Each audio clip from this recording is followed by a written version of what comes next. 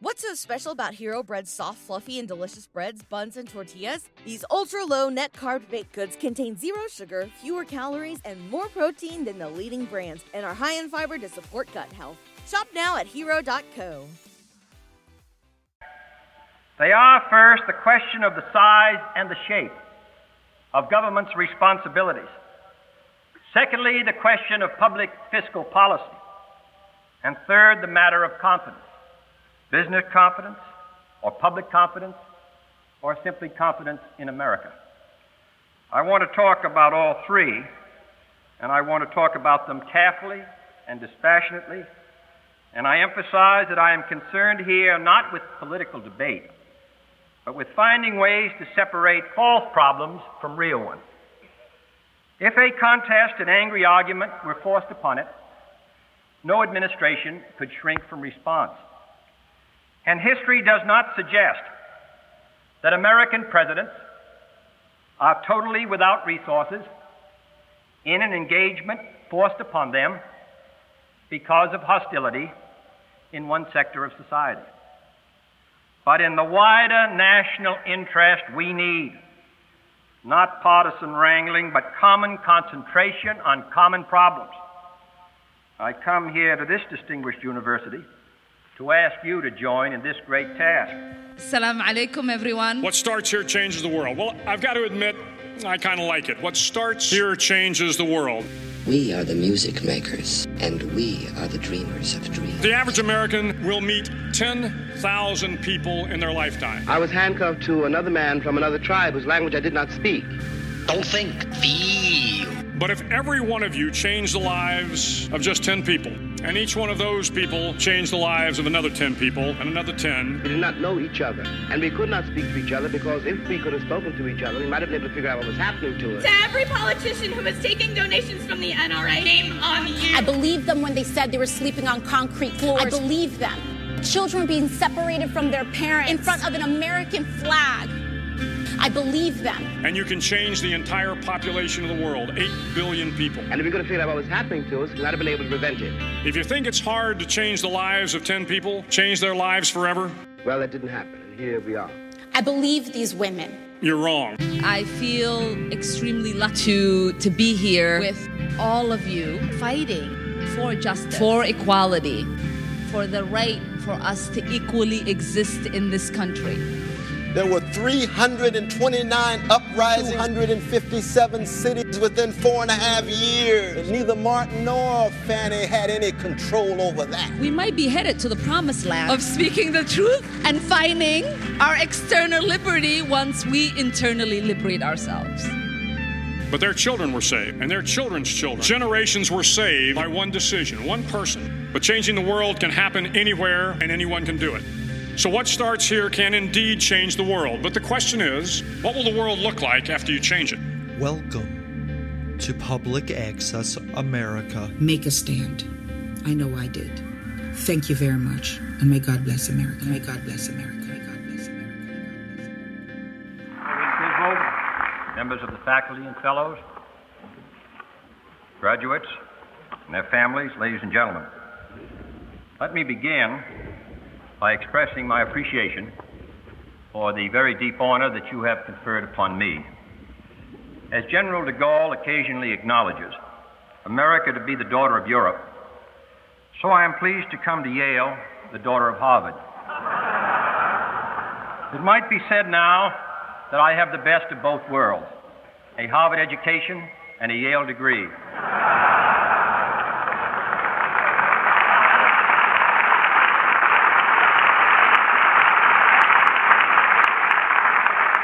I am particularly glad to become a Yale man because as I think about my troubles, I find that a lot of them have come from other Yale men. Among businessmen, I have had a minor disagreement with Roger Blau of the law school class of 1931, and I've had some complaints, too, from my friend Henry Ford of the class of 1940. In journalism, I seem to have some differences with John Hay Whitney of the class of 1926, and sometimes I also displease Henry Luce of the class of 1920. not to mention always William F. Buckley, Jr. of the class of 1950.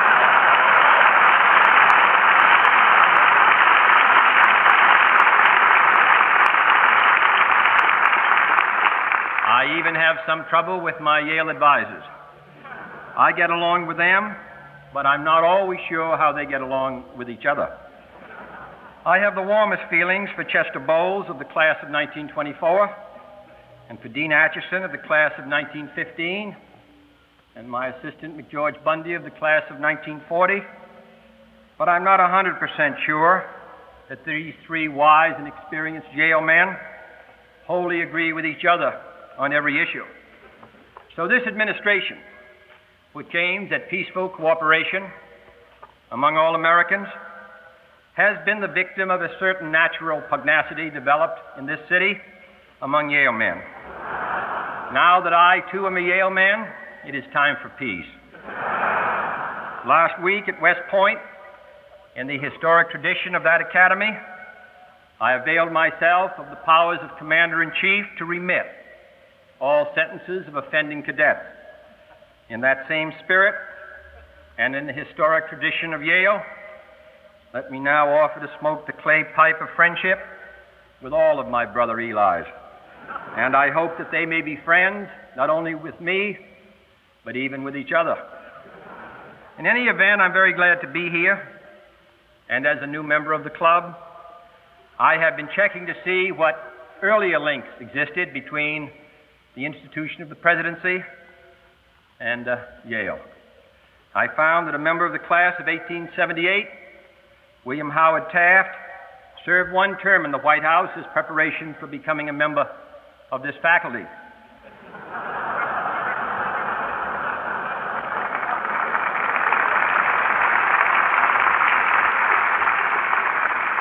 And a graduate of 1804, John C. Calhoun, regarded the vice presidency quite naturally as too lowly a status for a Yale alumnus and became the only man in history to ever resign that office. Calhoun in 1804 and Taft in 1878 graduated into a world very different from ours today. They and their contemporaries spent entire careers stretching over 40 years in grappling with a few dramatic issues on which the nation was sharply and emotionally divided. Issues that occupied the attention of a generation at a time. The National Bank, the disposal of the public lands, nullification or union, freedom or slavery, gold or silver. Today, these old sweeping issues have largely disappeared. The central domestic problems of our time are more subtle and less simple. They relate not to basic clashes of philosophy or ideology, but to ways and means of reaching common goals, to research for sophisticated solutions to complex and obstinate issues. The world of Calhoun, the world of Taft, had its own hard problems and notable challenges, but its problems are not our problems. Their age is not our age. As every past generation has had to disenthrall itself from an inheritance of truisms and stereotypes, so in our time, we must move on from the reassuring repetition of stale phrases to a new, difficult, but essential confrontation with reality. For the great enemy of the truth is very often not the lie, deliberate, contrived, and dishonest, but the myth, persistent, persuasive, and unrealistic. Too often we hold fast to the cliches of our forebears. We subject all facts to a prefabricated set of interpretations. We enjoy the comfort of opinion without the discomfort of thought. Mythology distracts us everywhere, in government as in business, in politics as in economics, in foreign affairs as in domestic affairs. But today I want to particularly consider the myth and reality in our national economy. In recent months, many have come to feel, as I do, that the dialogue between the parties, between business and government, between the government and the public, is clogged by illusion and platitude and fails to reflect the true realities of contemporary American society.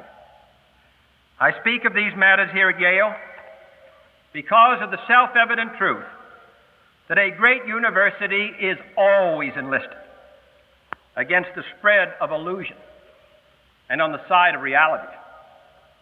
No one has said it more clearly than your President Griswold. Liberal learning is both a safeguard against false ideas of freedom and a source of true ones. Your role as university men, whatever your calling, will be to increase each new generation's grasp of its duties. There are three great areas of our domestic affairs in which today there is a danger that illusion may prevent effective action. They are, first, the question of the size and the shape of government's responsibilities.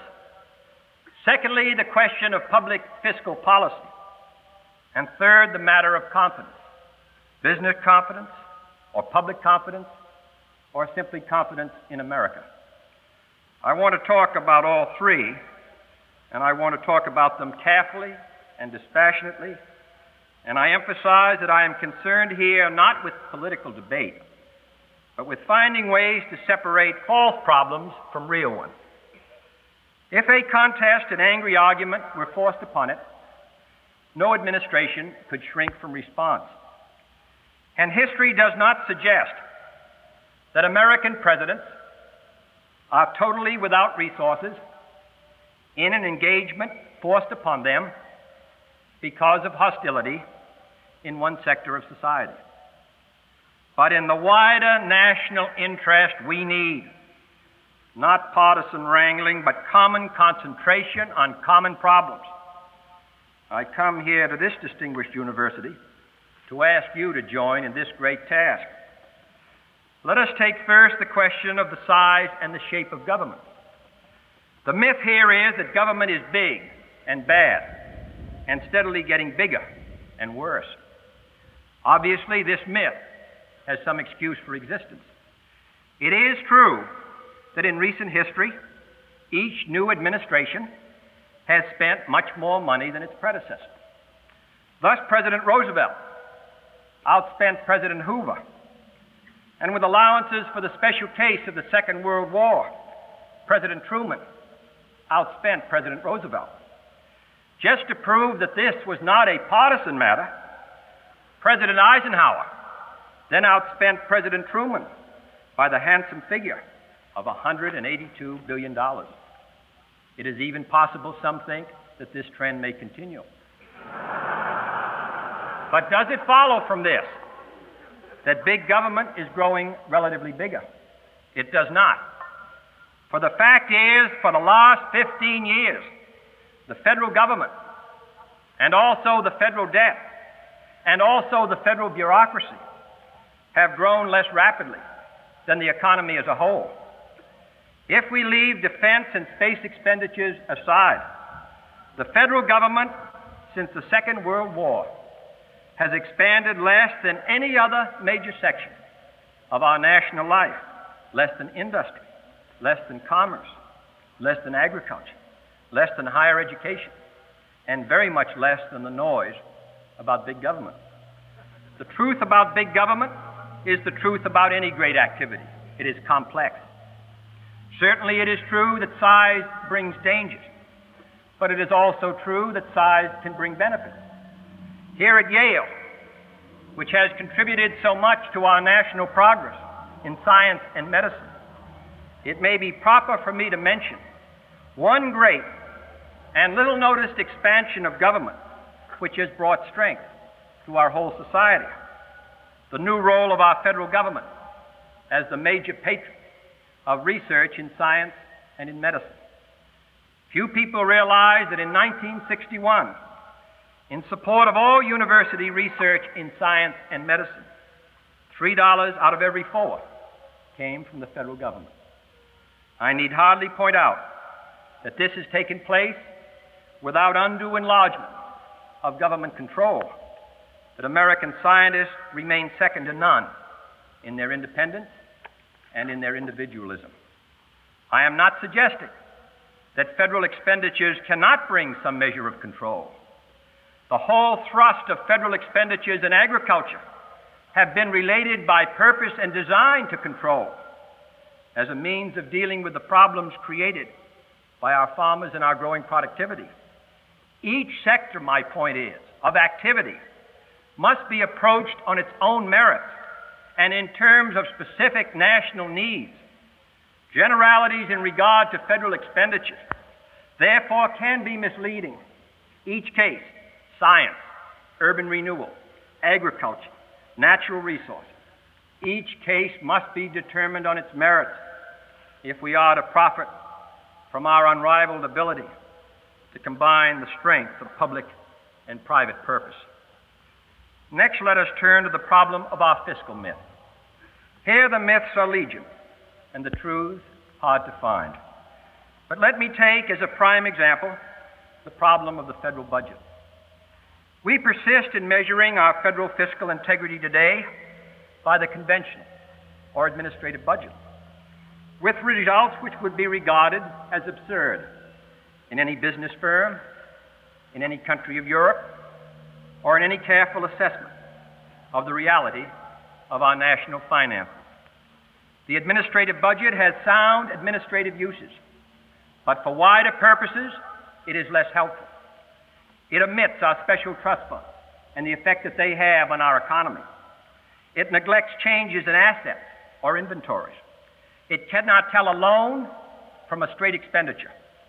And worst of all, it cannot distinguish between operating expenditures and long-term investments. This budget, in relation to the great problems of federal fiscal policy, which are basic to our country in 1962, is not simply irrelevant, it can be actively misleading. And yet there is a mythology that measures all of our national soundness or unsoundness on the single, simple basis of this same annual administrative budget. If our federal budget is to serve not the debate, but the country, we must find ways of clarifying this area of discourse. Still in the area of fiscal policy, let me say a word about deficits. The myth persists that federal deficits create inflation and budget surpluses prevent it. Yet sizable budget surpluses after the war did not prevent inflation, and persistent deficits for the last several years have not upset our basic price stability. Obviously, deficits are sometimes dangerous, and so are surpluses. But honest assessment plainly requires a more sophisticated view than the old and automatic cliche that deficits automatically bring inflation. There are myths also about our public debt. It is widely supposed that this debt is growing at a dangerously rapid rate. In fact, both the debt per person and the debt as a proportion of our gross national product have declined sharply since the end of the Second World War. In absolute terms, the national debt since the end of World War II has increased only 8%, while private debt was increasing 305%. And the debt of state and local governments, on whom people frequently suggest we should place additional burdens, the debt of state and local governments have increased 378%. Moreover, debts, public and private, are neither good nor bad in and of themselves. Borrowing can lead to overextension and collapse, but it can also lead to expansion and strength. There is no single simple slogan in this field that we can trust. Finally, I come to the problem of confidence. Confidence is a matter of myth and also a matter of truth. And this time, let me take the truth of the matter first. It is true and of high importance that the prosperity of this country depends on the assurance that all major elements within it will live up to their responsibilities. If business were to neglect its obligations to the public, if labor were to be blind to all public responsibility, above all, if government were to abandon its obvious and statutory duty of watchful concern for our economic health, if any of these things should happen, then confidence might well be weakened, and the danger of stagnation would increase. This is the true issue of confidence. But there's also the false issue, and in its simplest form is the assertion that any and all unfavorable turns of the speculative wheel, however temporary and however plainly speculated in character, are the result of, and I quote, a lack of confidence in the national administration. This, I must tell you, while comforting, is not wholly true. Worse, it obscures the reality, which is also simple. The solid ground of mutual confidence is the necessary partnership of government with all of the sectors of our society in the steady quest for economic progress. Corporate plans are not based on a political confidence in party leaders, but on an economic confidence in the nation's ability to invest and produce and consume. Business had full confidence in the administrations in power in 1929, 1954, 1958, and 1960. But this was not enough to prevent recession when business lacked full confidence in the economy. What matters is the capacity of the nation as a whole to deal with its economic problems and its opportunities. The stereotypes I have been discussing distract our attention and divide our efforts. These stereotypes do our nation a disservice, not just because they're exhausted and irrelevant, but above all because they are misleading, because they stand in the way of the solution of hard and complicated facts. It is not new that past debate should obscure present realities, but the damage of such a false dialogue is greater today than ever before, simply because today the safety of all the world, the very future of freedom, depends as never before upon the sensible and clear-headed management of the domestic affairs of the United States. The real issues of our time are rarely as dramatic as the issues of Calhoun. The differences today are usually matters of degree, and we cannot understand and attack our contemporary problems in 1962 if we are bound by traditional labels and worn-out slogans of an earlier era. But the unfortunate fact of the matter is that our rhetoric has not kept pace with the speed of social and economic change. Our political debate, our public discourse on current domestic and economic issues too often bears little or no relation to the actual problems the United States faces. What is at stake in our economic decisions today is not some grand warfare of rival ideologies which will sweep the country with passion, but the practical management of a modern economy. What we need is not labels and cliches, but more basic discussion of the sophisticated and technical questions involved in keeping a great economic machinery moving ahead. The national interest lies in high employment and steady expansion of output and stable prices and a strong dollar. The declaration of such an objective is easy. Their attainment in an intricate and interdependent economy and world is a little more difficult. To attain them, we require not some automatic response, but hard thought. Let me end by suggesting a few of the real questions on our national agenda. First, how can our budget and tax policies supply adequate revenues and preserve our balance of payment position without slowing up our economic growth?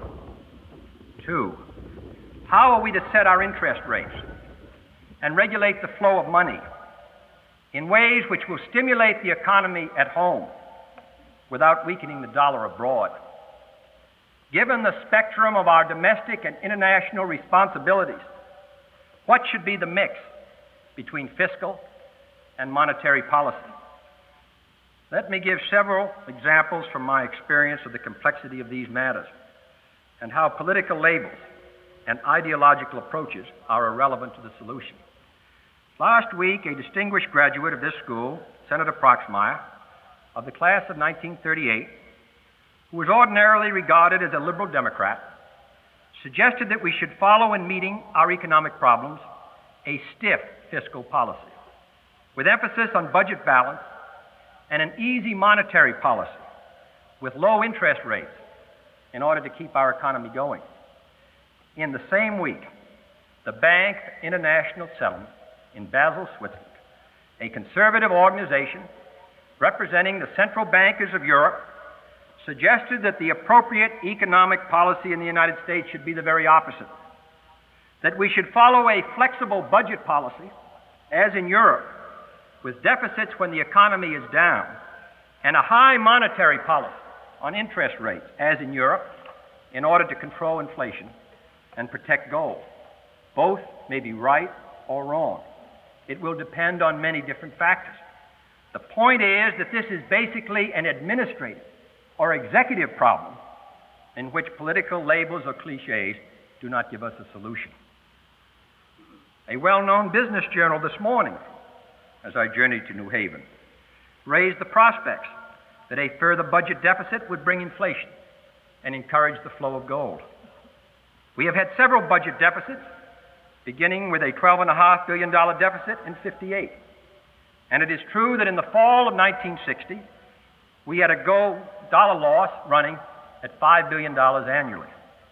This would seem to prove the case that a deficit produces inflation and that we lose gold.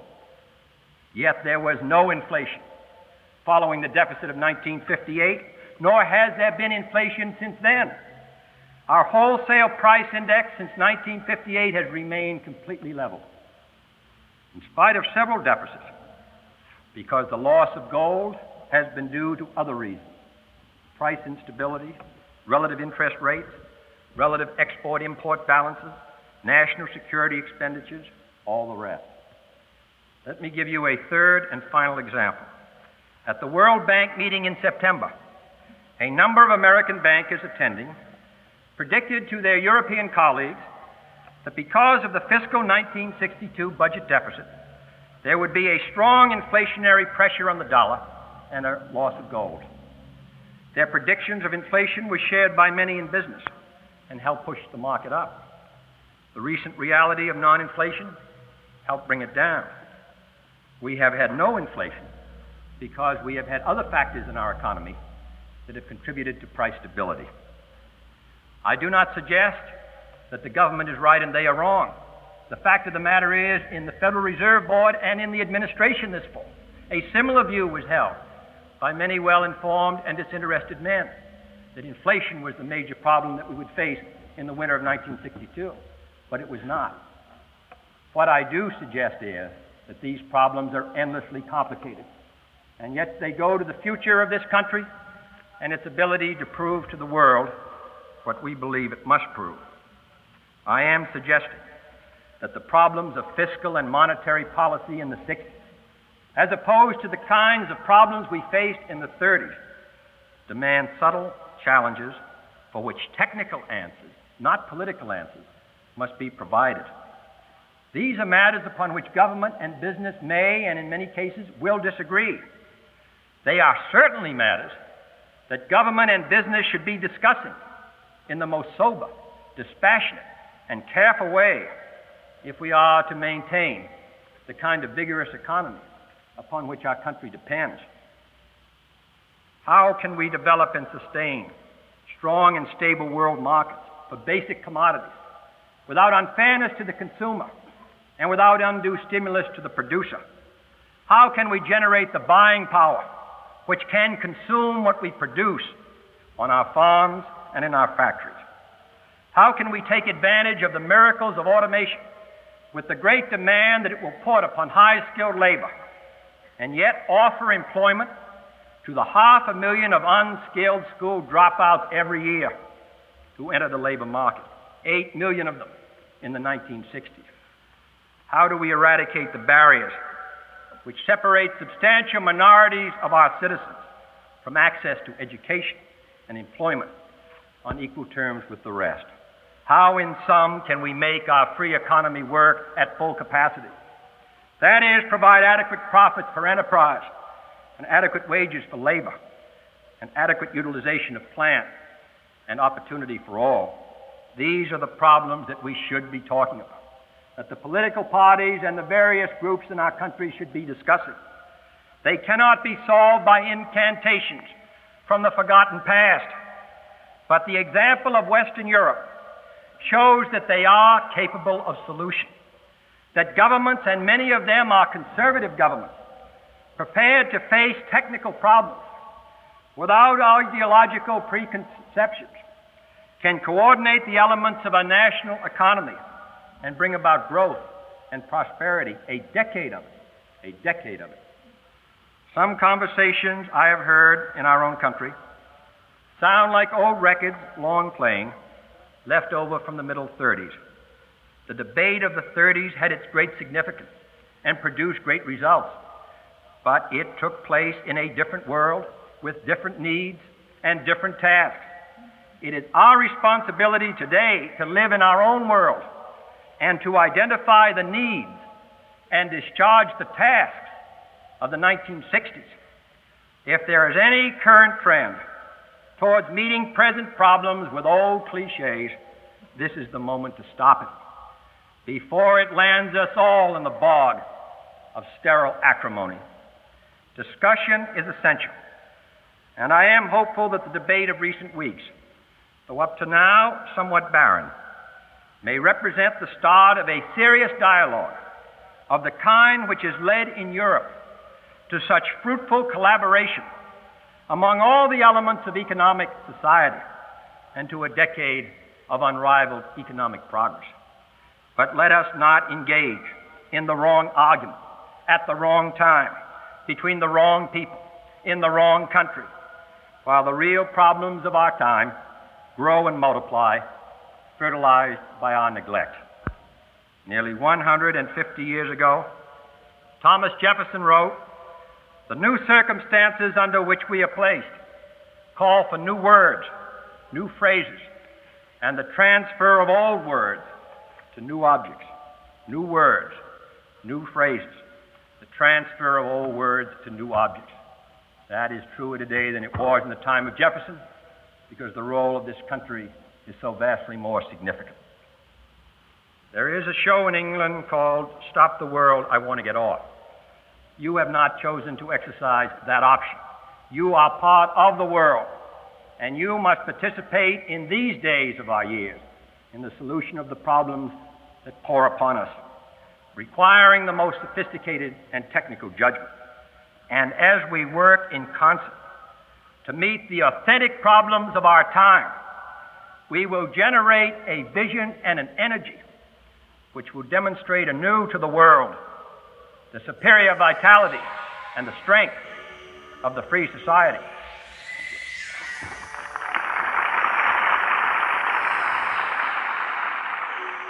To those who would tear the world down, we will defeat you. This is our moment. This is our time. To those who seek peace and security, we support you. Yes, we can.